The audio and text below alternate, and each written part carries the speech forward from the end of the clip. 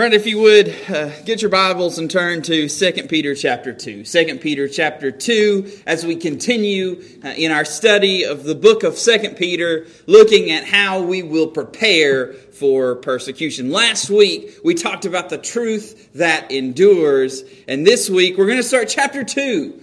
Which will focus on a lot on false teaching. There was a reason why we laid the foundation with the truth of the Word of God that endures forever. That is because we will use that to combat the false teaching that is in 2 Peter chapter 2. So if you would go ahead and stand in honor of the reading of the Word of God, and we will read for tonight the first 6 verses of 2 Peter chapter 2. Verse number 1 says, "But there were false prophets also among the people, even as there shall be false prophets among you, who privily shall bring in damnable heresies, even denying the Lord that bought them, and bring upon themselves swift destruction. And many shall follow their pernicious ways, by reason of whom the way of truth shall be evil spoken of.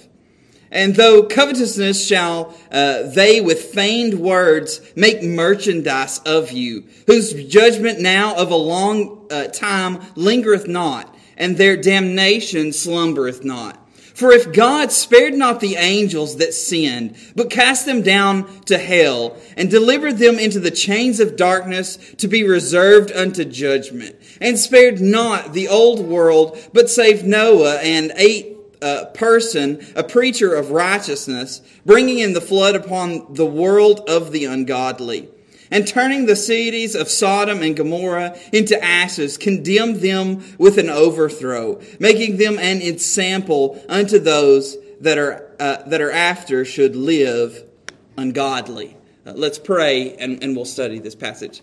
Dear Heavenly Father, Lord, I pray that you would empower me with the Holy Spirit to preach these words truthfully and clearly. And God, I pray that you would be with the people, that their hearts would be open and receptive, not to my words, but God, unto your words, the words of the truth of the Word of God. So be with us in our study of your Word here tonight. In Jesus' name we pray. Amen. You can be seated. I want to start by telling you this evening that doctrine matters. That the church today puts very little stock in sound doctrine.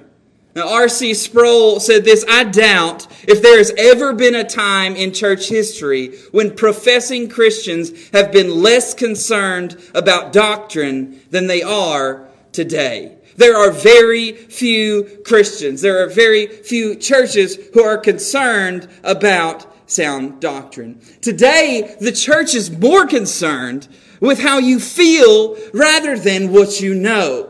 They want relationships and not religion. They want worship and not warnings. They want entertainment and not exhortation. Now, perhaps you're asking the question, well, what's so wrong with some of those things? What's so wrong with worship? What's so wrong with relationships? What's so wrong with feelings? And my answer to you is nothing. There's nothing wrong with those things in and of themselves. But if that's all there is to your Christianity, if that's all there is to your faith, it is a very shallow faith. And I am afraid that that type of faith will not stand up well to false teaching. Because false teachers are looking to prey on those people with shallow faith.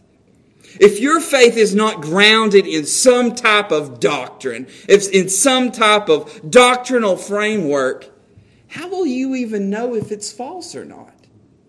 If it's all about the relationships and the feelings and the worship, how can you tell right from wrong if you don't know anything? I think that's what Paul was getting at in Ephesians 4 when he was talking about them being tossed to and fro, carried about with every wind of doctrine, by the sleight of men and cunning craftiness whereby they lie in wait to deceive. that if you are not firmly established in the enduring truth of the Word of God that we talked about last week, you'll be tossed to and fro. And that's what we're going to look at here tonight. We're going to look more specifically, not at the enduring truth of the Word of God. We looked at that last week. But this week we're going to look more at the false teachers. And we're going to be warned of these false teachers. God is telling us to beware of false teachers. They will be present. When persecution comes, the persecution doesn't always come from the outside, from the government, from the authorities banging at our door to arrest us. Sometimes, and Peter really gets at that in 2 Peter, the persecution comes from within the church, that it rises up from within the church through false teaching and through false teachers. So that's what we're going to look at here tonight. A passage that really it's going to introduce us to false teaching. We'll be talking about false teaching for the entirety of chapter 2. But here it's a little bit of just our introduction, just to make us aware of these false teachers. Maybe just to open our eyes a little bit to the false teachers that we'll be talking about. So I have 3 points for you tonight. There are 3 D's. So you can look for that. Again, I'm much more loving than to have 6 points for you. So we will stick with 3 points, 3 D's as we look at as this warning against false teachers. So point number 1, we're going to look at the definitiveness of false teachers. And we're going to see that at the very onset. In verse number 1, it says, "But there were false teachers." So we are warned of these false teachers. And the first thing that is mentioned to us is that there is a guarantee that there will be false teachers. In verse number 1, it starts with "but." So it's referring back to what we were talking about last week. Again, the enduring truth of the Word of God. The truth that we said that will stand when the world is on fire. So in contrast to the truth of the Word of God, there will be false teachers. In contrast to those who spoke from God, there will be these people who are not speaking from God. In contrast to the light that is the Word of God, there is darkness. Where there is light, there will always be darkness, at least until Jesus returns. And I think it's fair to say, if we look at the Bible, I think there's almost more darkness than there is light. I think anytime that there's depicted this light in the world, that if we are the lights of the world, it seems like we are overwhelmed and outnumbered by that darkness.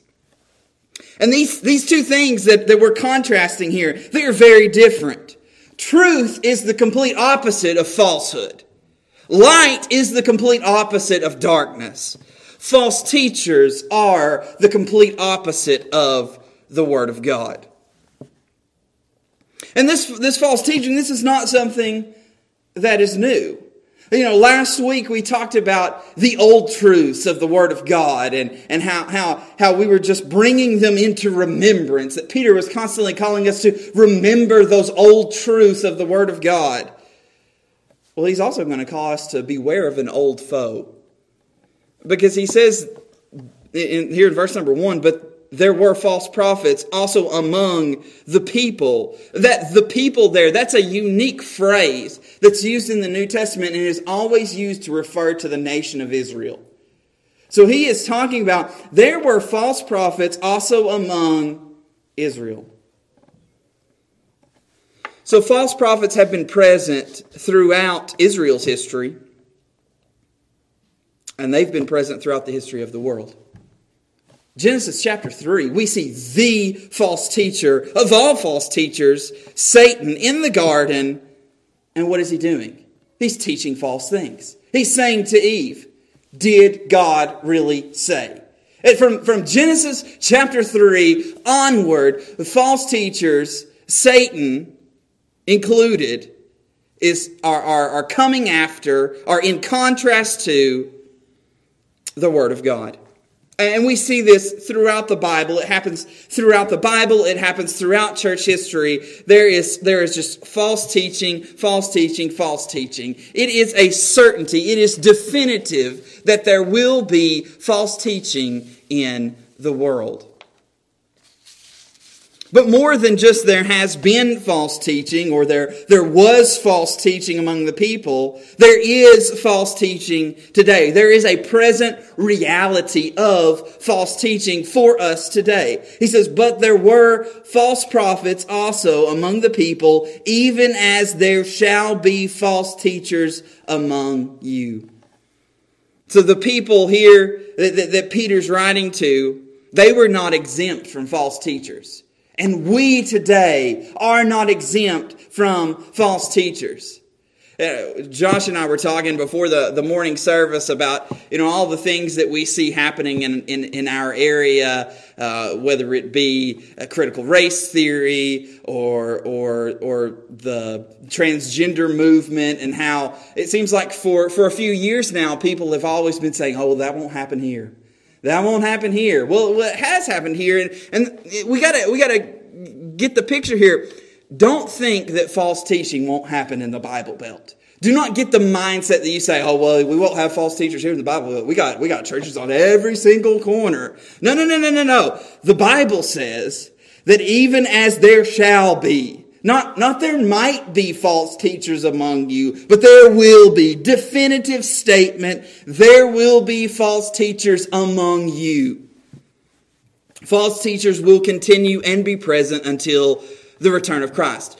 Jesus knew this, right? He says that to us in Matthew 24, and we might get there one day if we return to our study of Matthew. But Jesus says in Matthew 24, He says, "Take heed that no man deceive you. For many shall come in my name, saying, I am the Christ, and shall deceive many." The same thing was true of the Apostle Paul in 2 Timothy 4. He says, "For the time will come when they shall not endure sound doctrine, but after their own lust shall they heap to themselves teachers, having itching ears, and they shall turn away their ears from the truth, and they shall be turned unto fables." False teachers.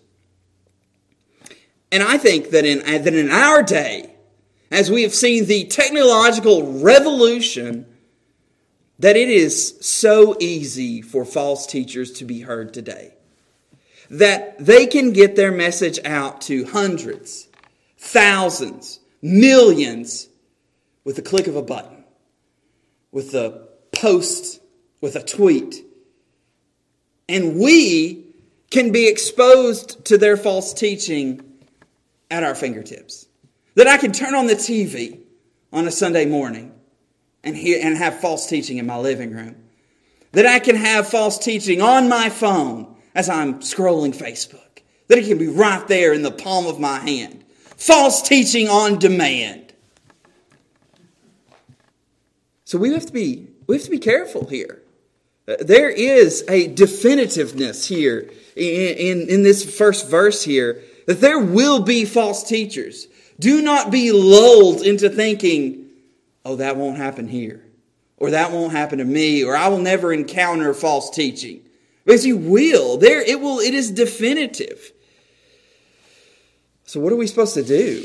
Right? If false teaching is always going to be around, if it is definitive, what do? We have to be on guard against false teaching. We have to be aware of what false teaching looks like. And that's going to lead us into our second point here, still in verse number 1. But let's look at the deception of false teachers. Not just the definitiveness of false teachers, but let's look at the deception. Because the characterizing mark of all false teachers is deception. That's their game. They are really one-trick ponies. That is, and that was true of Satan. Satan is the father of lies, so we shouldn't be surprised that false teachers share so many attributes with Satan. But Satan, in his deception, he's really a one-trick pony. He's always, did God really say that? He's just trying to deceive. And false teachers are the same way. So let's look at it here. It says, who privily shall bring in damnable heresies. So false teachers will deviate from the truth. In order to be a false teacher, this may sound pretty basic to you, but in order to be a false teacher, you must abandon the truth in some way, shape, or form. You must deviate from the truth. And I want to tell you, false teachers come in all shapes and sizes, teaching all manner of different things. False teachers are in every denomination. The false teachers are teaching many different false things. It's not like they all teach the same false thing. But they deviate from the truth. Most of the time it's a slippery slope type of deviation. That they start with something that maybe seems small. Maybe they start with something like, well, I'm not really sure that creation was a real literal 7 days. I don't know if that's really true. They start with something like that, and before you know it, they're denying who Christ is. It's a slippery slope when you start talking about heresy. So I want to go through some of these, and I want to name names to you, or at least groups of people to who falls in these, because I don't think we should skirt around the truth of the Word of God, because this is awful. What these false teachers are doing is, and we're going to see here in a little bit how God feels about these false teachers, what He's going to do to them. Me naming names is that shouldn't look that bad for what God will do to these false teachers. So an example of somebody who has deviated from the truth, I wrote down Oneness Pentecostals who deny the Trinity. Right, the Trinity, which is a glorious truth from the Bible, an established doctrine within Christianity for thousands of years, and they deny the Trinity. The deviation from the truth. There are others who maybe not are a little more subtle about it. Maybe they just misrepresent the truth. Maybe they just overemphasize one attribute of God. Maybe they only preach on God's love. We had 2 sermons on God's love. That's not all only preaching on God's love. That's a joke. But there are some preachers who they preach on God's love every single Sunday, and that's all they preach on, and they never preach on the other attributes of God. Right? They never preach on God's wrath. Maybe I should do a thing that says, you might be a false teacher if, or your church might be full of false teachers if they never preach on sin. Or you might be a false teacher if you never talk about holiness. Or you might be a false teacher if you never speak of God's judgment. An example here is smiley face Joel Osteen. All of his sermons are just positive and encouraging and uplifting, and he would never talk about sin. He would never talk about holiness or God's judgment. It's all about your best life now. That's false teaching. That is not preaching the full counsel of the Word of God, like we are called to do. And it says here that these are not just heresies, they're damnable heresies. These are lies that destroy. These lies are leading people away from the truth and toward destruction. And we can laugh about smiley face Joel Osteen. But this is serious. This is a serious matter to lead people away from the truth and toward destruction. And it says here, it's not just damnable heresies, but it says here they do it privily. And privily here, it means secretly. And this is pretty similar to what we talked about last week. Last week we were talking about the cunningly devised fables. How the apostles were in contrast to the cunningly devised fables. These false teachers, they have a hidden agenda. False teaching is not something that people openly embrace. I've never met anyone that just came out and said, you know what? Being an independent Baptist isn't for me. I'm going to the church of false teaching. That's not how it works. There is no church of false teaching. I mean, there is, but they don't put it on the door. It's a more secret matter. False teaching fools people into believing that what they believe and what they teach is actually true. False teachers are attending church. They're carrying Bibles and they're standing behind pulpits. They have a nice smile. They have charisma, and they can attract a large crowd. Aren't those things? That's what churches want today, isn't it? They're saying, some of you might be saying, well, let's get Josh out of here and let's get one of these guys in here. I'm kidding. We would never think that. But they have this hidden agenda. They're wolves in sheep's clothing. That's what Jesus said in Matthew 7. Beware of false prophets, which come to you in sheep's clothing, but inwardly they are ravening wolves. Or Jude 4, they're creeping in unaware, for there are certain men that crept in unaware. I think of the Mormons and the Jehovah's Witnesses, right? They have great dedication. They're going door to door. They've got the nice, get up, the white shirt and the tie, and they come in with a message from the Bible. But they've got a hidden agenda. They are deceptive in what they're trying to talk to you about. They are trying to trick you, and they know that. They learn that in their training, that they have to be sneaky in how they talk to you. It goes on here. It says that these false teachers even go as far as denying the Lord that bought them. So they're proclaiming to be Christians while denying the atoning and the saving death of Christ. If you deny what Jesus did on the cross, how can you be a Christian? Is that not the foundation of Christianity? This is why we don't partner with people who don't share our beliefs. We have to be very careful with other churches that we come in hand with. Because they might be like these false prophets who deny even some of the basic truths of Christianity. And this is likely boils down to a refusal to submit to the sovereignty of God, to the lordship of Christ. Here it says, even denying the Lord that bought them. Refusal to bow the knee and kiss the ring. It's a refusal to submit to Christ's authority. These are people who perhaps they know some things about Christianity. They can tell you some facts about Jesus. Perhaps their end times theology is perfect. But they're wrong on the main thing, right? They're wrong on the core things of Christianity. And I think that this is the basis of all false teaching. A refusal to submit to Christ. Because if you say, I submit to Christ for everything, you can't be a false teacher. If you're saying, I fully and completely just submit to Christ and His Word on everything, well, you're not going to be a false teacher. But if you don't, that's when you get yourself into trouble. Now I'll say, I think that you can be a member of many churches in America today and be just like these people. Be just like these false teachers.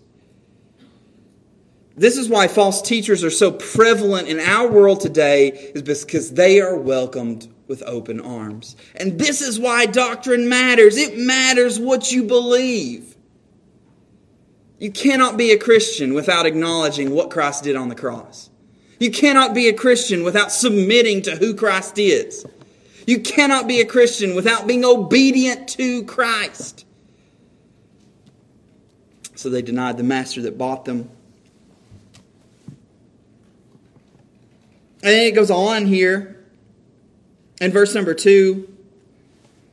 It says they follow in pernicious ways, sensual ways, lustful ways.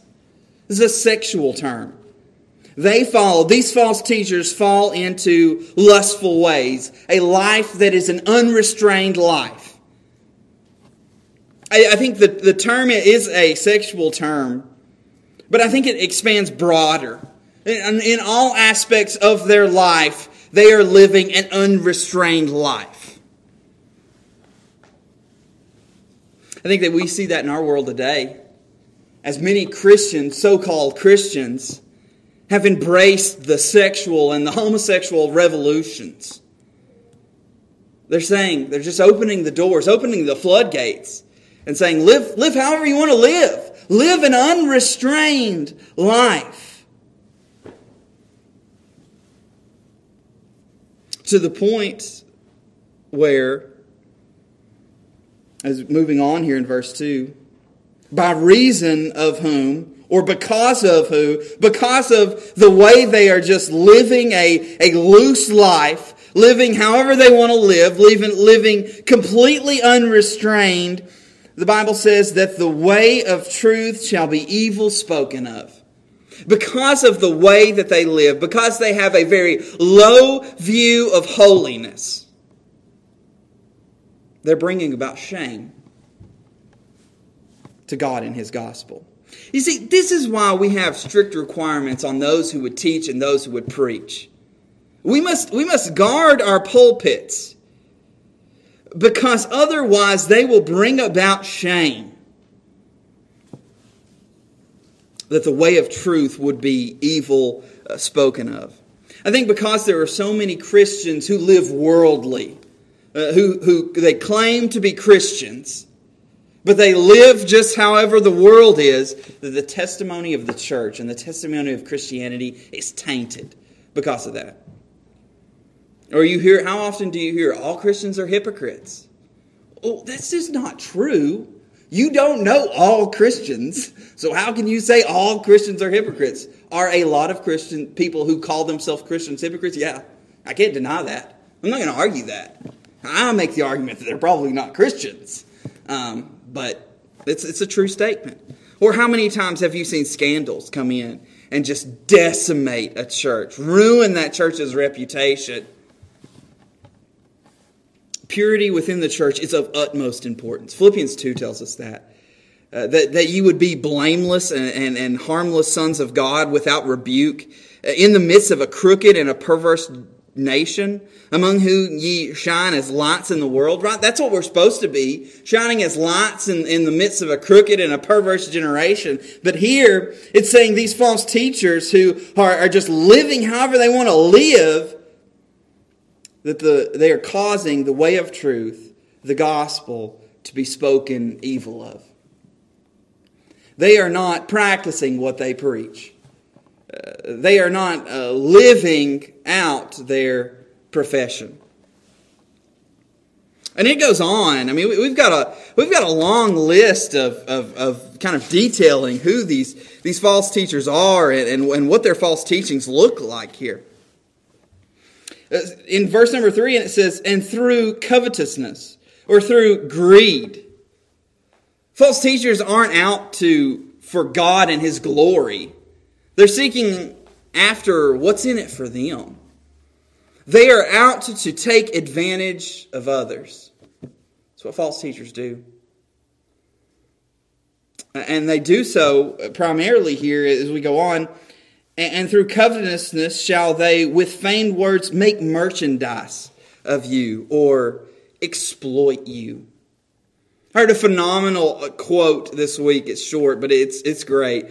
Kevin DeYoung said, in response to this, the truth is not for sale.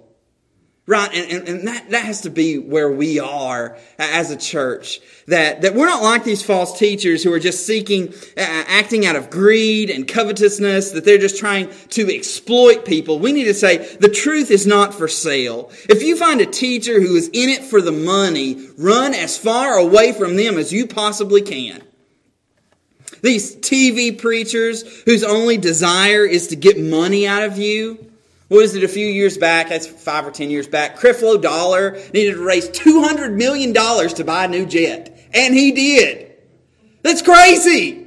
I mean, that's all about the money. There is not a single preacher in this world that needs a private jet. They can fly coach. It's fine. Costs a couple $100, not a couple $100 million. I mean, but there's other examples here. You know, Benny Hinn taking your money so he can fake heal you. Other prosperity preachers. All of this nonsense. And, you know, I often think about, how much should preachers be paid? Because I kind of think about this, right? I don't know why, but I do. And On one hand, the Bible says that preachers are worthy of double honor. And then on the other hand, we have to make sure that they're not like the false teachers. And then they're not motivated by money. So it's a fine line there to consider and to think about here. But I think the truth, the key here is we have to get to the point where the truth is not for sale. That the motivation of preaching and of teaching the Word of God is not money. And it says here they do that by using false words. Here, feigned words here. With feigned words, they make merchandise of you. False words is what that means. It's an interesting word. It's the Greek word for where we get the word plastic. At Eastman, we make lots of plastics, so I know more than I ever thought I would ever know about plastic. We can make plastics that look like wood. We can make plastics that look like glass. We can make plastics that feel like cotton. And we can make plastics that feel like wool. We can make all kinds of different plastics. We can even get to the point where we're deceiving you. We can get to the point where people question, is this the real stuff? That's what false teachers do. They are very deceptive. And we aren't always sure if they're right or not. I think that's a good thing. I think if you ever get to the point where you're listening to a preacher and you say, your ears perk up a little bit and you say, I don't know if that's right or not. That's a very good thing. That's where you need to get to. But that is not where a lot of people are getting to. That's how false teachers are like plastic. There you go. There's your sermon in a sentence. False teachers are like plastic. But they are, right? You don't know if it's real or not. False teachers, sometimes you don't know if they're the real deal or not. I want to tell you something. It's okay to go and confirm what your pastor is preaching. It's okay. That's why we want you to open your Bibles. We're not making this stuff up. Read it for yourselves. I mean, you're probably taking my word for the whole plastic thing, but go home and look that up. You can do that. Get a Greek lexicon and you can look that up too. Look up anything that we say. We're not trying to lie to you or to deceive you. We are just revealing to you the truth of the Word of God. But not everyone's like that. There are some people who use false words. I think an example of this, and many people, it's a best-selling book, Jesus Calling by Sarah Young. She claimed to have hear from God and speak from God and all kinds of this nonsense, false words. That's what it is, false words. Just more false teaching. Like I said before, it comes in every shape, form, and size. Lots of false teaching. Now maybe you're starting to ask the question, well, why is all of this deception so bad? Well, in verse number 2, it says, because people will follow them. Verse number 2, and many shall follow them. People will follow them. This type of teaching appeals to the sinful heart of men. They don't take hard stances on the Word of God, and some people like that. The sinful heart, the sinful flesh likes that. They open their doors and their pulpits to anyone and everything, and people say, oh, well, they're just so inclusive. They pander to the sinful desires of fallen creation. It's not only dangerous because people will follow them, but it's also dangerous because that's going to bring about swift destruction. The end of verse number 1, it says, these false teachers, they may be popular. They may tickle your ears a little bit, but you better watch out. Being deceived by a false teacher has consequences. It's not just harmful to your soul, it's damning to your soul. They will be destroyed in the end by God, judged by God for their false teaching. And be careful that you don't go with them. Their followers will be right next to them. There's a big warning here. And you say, well, how far does this deception go? Well, verse 2 again says many will follow them. Not just, hey, they'll have a handful of followers, but it says many, most will follow them. False teachers are successful. They have some of the biggest churches in America. This shouldn't be a shock to us. Jesus told us that would be true, right? Matthew 7. Broad is the way, wide is the gate that leads to destruction. Think about that. Do you listen to what is right and true, or do you listen to what is popular? Makes you think, right? This is why we must know the truth, so that we too will not fall into this deception. We must be a people of discernment, being able to pick out what is the enduring truth of the Word of God that we talked about last week. What is the deception that these false teachers are trying to sell me? And you need to be a people of discernment. I heard this week, Richard Phillips, he's a preacher in South Carolina. He said that our discernment should be like the U.S. Customs. That we are inspecting, U.S. Customs, they inspect everything that comes into the country. That should be like us. We should be inspecting every teaching that comes into the church. Every teaching that comes into our ear, we need to be like U.S. Customs. Flag it. I think it's contraband. I think it's drugs. I think it's bad for something that might be bad for me. Throw up a red flag. Right? You should be, right? I hope that, because you're going to hear many people, we're not naive. We don't think that you only listen to our church's preaching. That's just not true. You listen to other people. You hear other people. You're influenced by other people. How often do you throw up red flags at some of the things that you hear? You should be, right? If you're discerning, you should say every once in a while, I don't know about that. Or are you somebody who says, just takes it all in? Doesn't matter what it is. Could be right, could be wrong, and just taking it all in, taking it all in. Ooh, I like that share. I like that share. We have to be a people of discernment. This is especially important as we get to our final point here, the doom of false teaching. Right? Their deception is not going to last forever. We have to ask the question, how long is God going to tolerate this false teaching? Not forever. Their downfall is coming. They will be doomed. Starting here at the end of verse 3. It says, and through the covenants shall they with feigned words make merchandise of you, whose judgment now of a long time lingereth not. So there is a sureness to their doom. That God will judge. God is just. It is a part of His character. It is who He is. God is a just God. And because of that, He will render judgment against all those who teach and follow falsehood. That's a certainty. You can take that to the bank. God will judge the unrighteous and those who teach and follow falsehood. And it goes as far to say here that his judgment now of a long time. So just as judgment was pronounced on the serpent in the garden, so is judgment pronounced on all false teachers.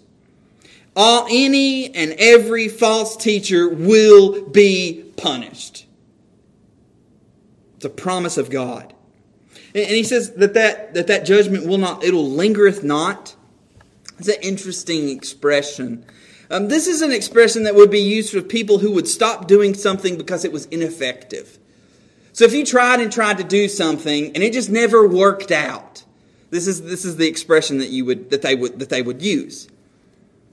But I want to tell you something. God's punishment for false teachers is still effective. It is not ineffective. God's punishment of these false teachers has not grown ineffective, and it has not gone to sleep. Again, he says, lingereth not, and their damnation slumbereth not. God is not sleeping. He has marked out every false teacher. They are not overlooked. They are not missed.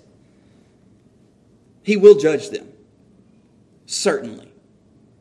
Do not mistake God's long suffering for carelessness. God hasn't gotten careless on judging these false teachers. He's not forgotten that these false teachers are out there and they're doing evil things. No, God's not asleep on His throne. But He is long suffering. He is showing grace and mercy by not bringing judgment now. And then we're given 3 examples of God's judgment. And this is to assure us that God will not overlook these false teachers. God will not let these false teachers go. So he gives us three examples here. In verse number 4 is our first example. He says, "For if God spared not the angels that sinned, but cast them down into hell, and delivered them into chains of darkness to be reserved unto judgment." So the first example here we're given is fallen angels. Now, theologians and commentaries debate over what this means. Does this mean the third of the angels that rebelled with Lucifer out of heaven? Or does this mean the angels that had unnatural relations with women in Genesis chapter 6? Of the people that I read and listened to, they're about divided halfway down the middle on what this is specifically talking about. So it could be one of those two. I don't think it's all that important as to which one it is, because that's not the specifics here are not the key to the message. What's key is God judges those who oppose them no matter who they are. If you oppose God, if you stand in opposition to His truth and to His gospel, He will judge you. I don't care if you are a holy angel in heaven. God will judge you. The angels they get to live with God in heaven. You say, God's not going to judge them, is He? Yeah, He did. I think this example is given for those who think God wouldn't punish those whom He created. Those who say, "Oh, God's our Father. He would never judge us. He only loves us." Even the angels are not exempt from God's judgment. Next example, a familiar one to you. Verse number 5. "And spared not the old world, but saved Noah, the 8th person, a preacher of righteousness, bringing in the flood unto the world of the ungodly." So here we have the example of the flood. This is Genesis chapter 6. You can turn there if you like. Genesis 6, God tells us about the flood. Genesis 6 verse 5 says, "And God saw the wickedness of man was great in the earth, and that every imagination of the thoughts of his heart was only evil continually. And it repented the Lord that He had made man on the earth, and it grieved Him at His heart. And the Lord said, I will destroy man whom I have created from the face of the earth, both man and beast, and the creeping thing, and the fowls of the air. For it repenteth me that I have made them. But Noah found grace in the eyes of the Lord." These are the generations of Noah. Noah was a just man and perfect in his generations, and Noah walked with God. And Noah begat 3 sons, Shem, Ham, and Japheth. And the earth also was corrupt before God, and the earth was filled with violence. And God looked upon the earth, and behold, it was corrupt. For all flesh had corrupted his way upon the earth. And God said unto Noah, "The end of all flesh is come before me, for the earth is filled with violence through them, and behold, I will destroy them with the earth." So you all know the story. God saves Noah. He builds an ark. There's a flood. What happens in the flood? On over chapter 7, verse 21, we see the outcome of the flood, which is really what we want to get to. "And all flesh died that moved upon the earth, both of the fowl, and of the cattle, and of the beast, and of every creeping thing that creepeth upon the earth, and every man. All in whose nostrils was the breath of life, of all that was in the dry land, died. And every living substance was destroyed, which was upon the face of the ground, both man and cattle, and the creeping thing, and the fowl of the heaven. They were destroyed from the earth. And Noah only remained alive, and they that were with him in the ark." It's an eye-opening example of God's judgment, of what happens when you deviate from God's ways. When you have a lack of fear and a lack of reverence for who God is.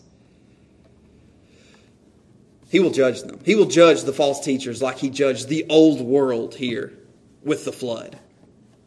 This is for those who think that God wouldn't punish everyone.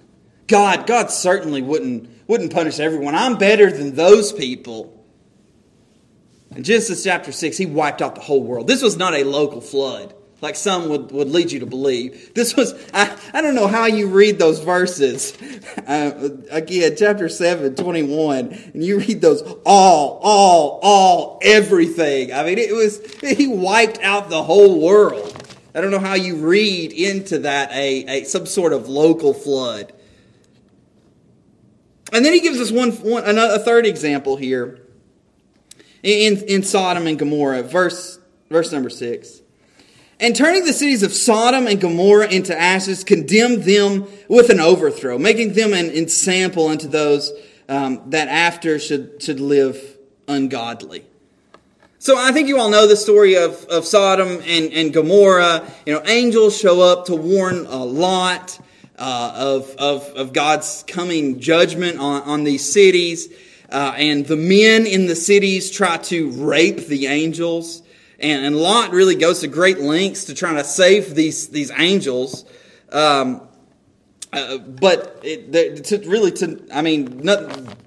angels get Lot out. And then judgment comes upon the city. We can read that as well. Genesis 19 is where we find this.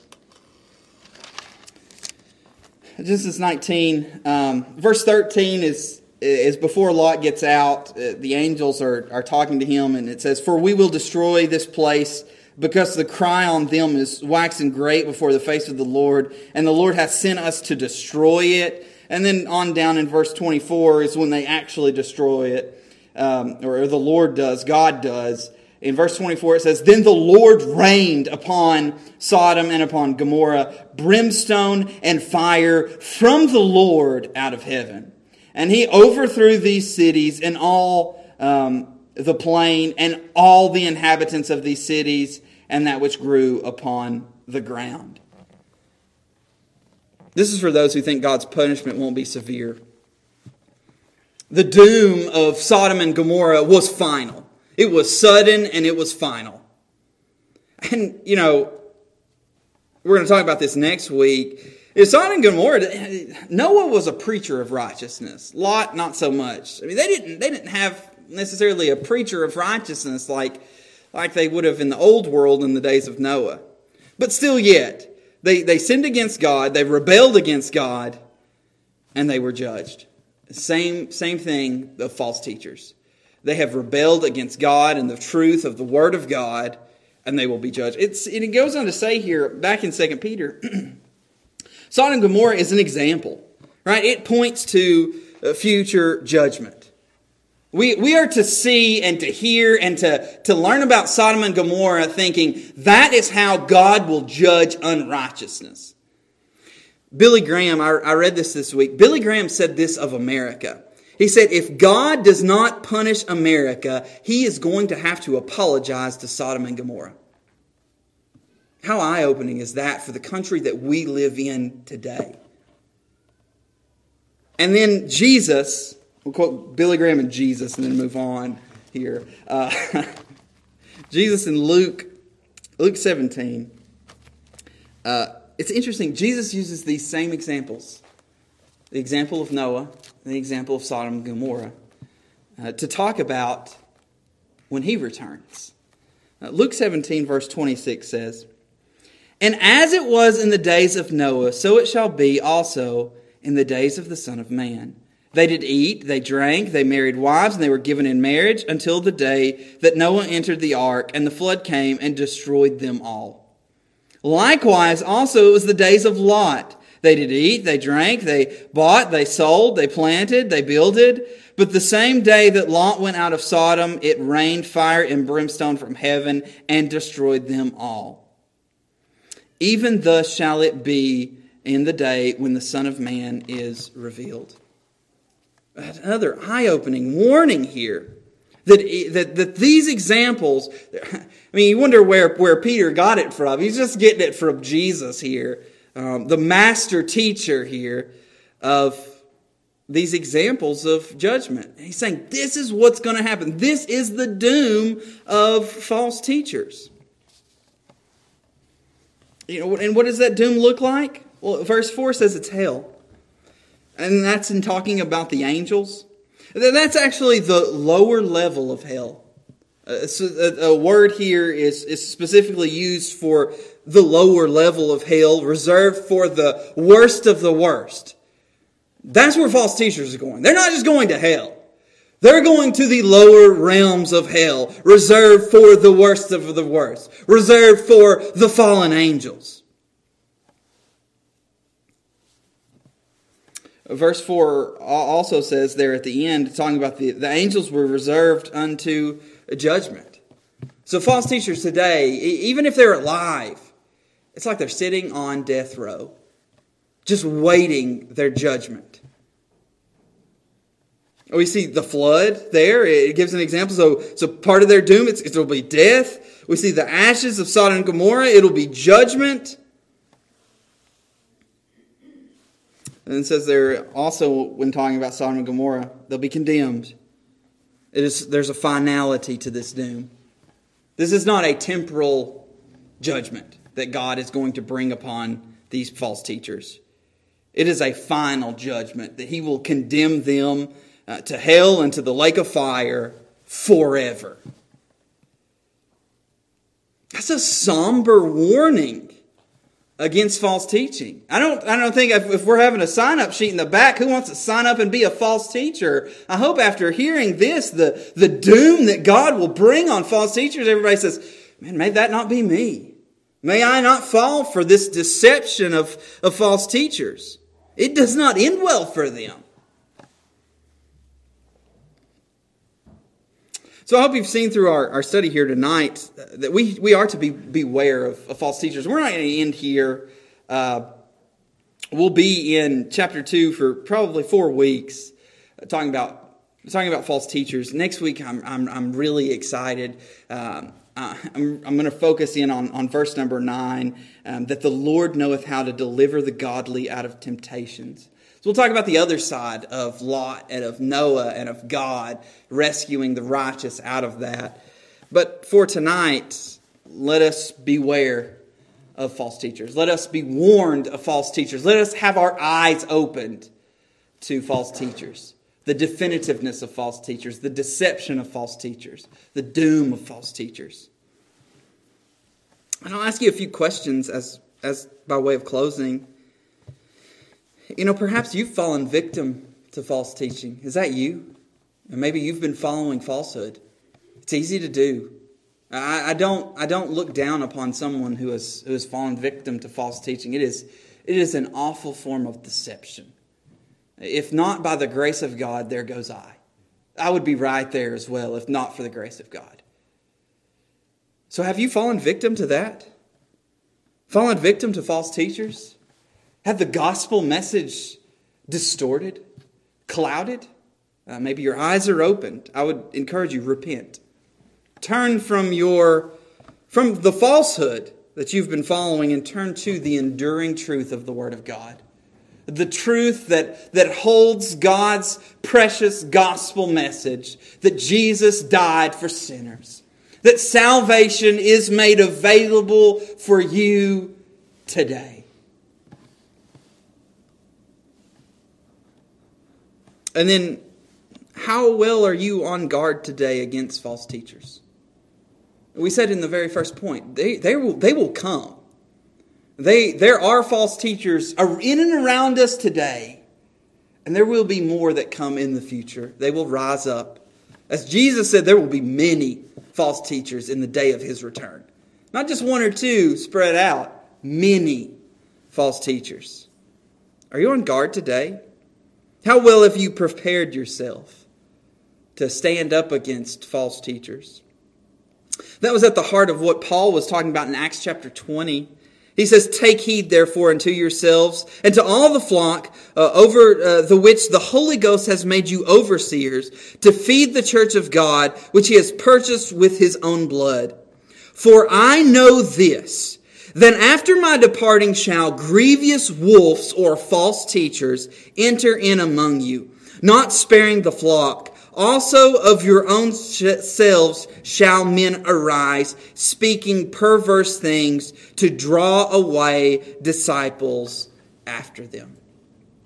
We have to be on guard. We have to be prepared for when these wolves come. We must be ready for the slithering snakes that are the false teachers that will creep in unaware. And I can't help but think, as a father and as a husband, I see the need in preparing and protecting my family. We must be on guard. I must be on guard. You must be on guard personally. Our families must be on guard. Our church must be on guard against false teaching. I'll leave you with one final thing, one final quote that I read this week. It's by Ambrose of Milan in 300 AD. But it's a phenomenal quote that I want to leave you with that I think summarizes what we're trying to get at quite well. Ambrose said, and really this is a song, said, "Confirm our will to do the right and keep our hearts from envy's blight. Let faith its eager fires renew and hate the false and love the true." May that be what we are, a people who hate the false and love the true. Let's pray.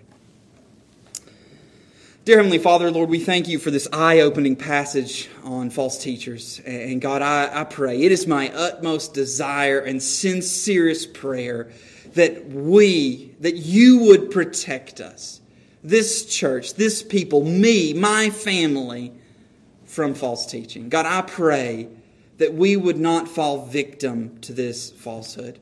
And God, I pray that we would be a people that hate the false and love the true. So do that in us. Empower us with the Holy Spirit to live a life of truth. In Jesus' name we pray. Amen.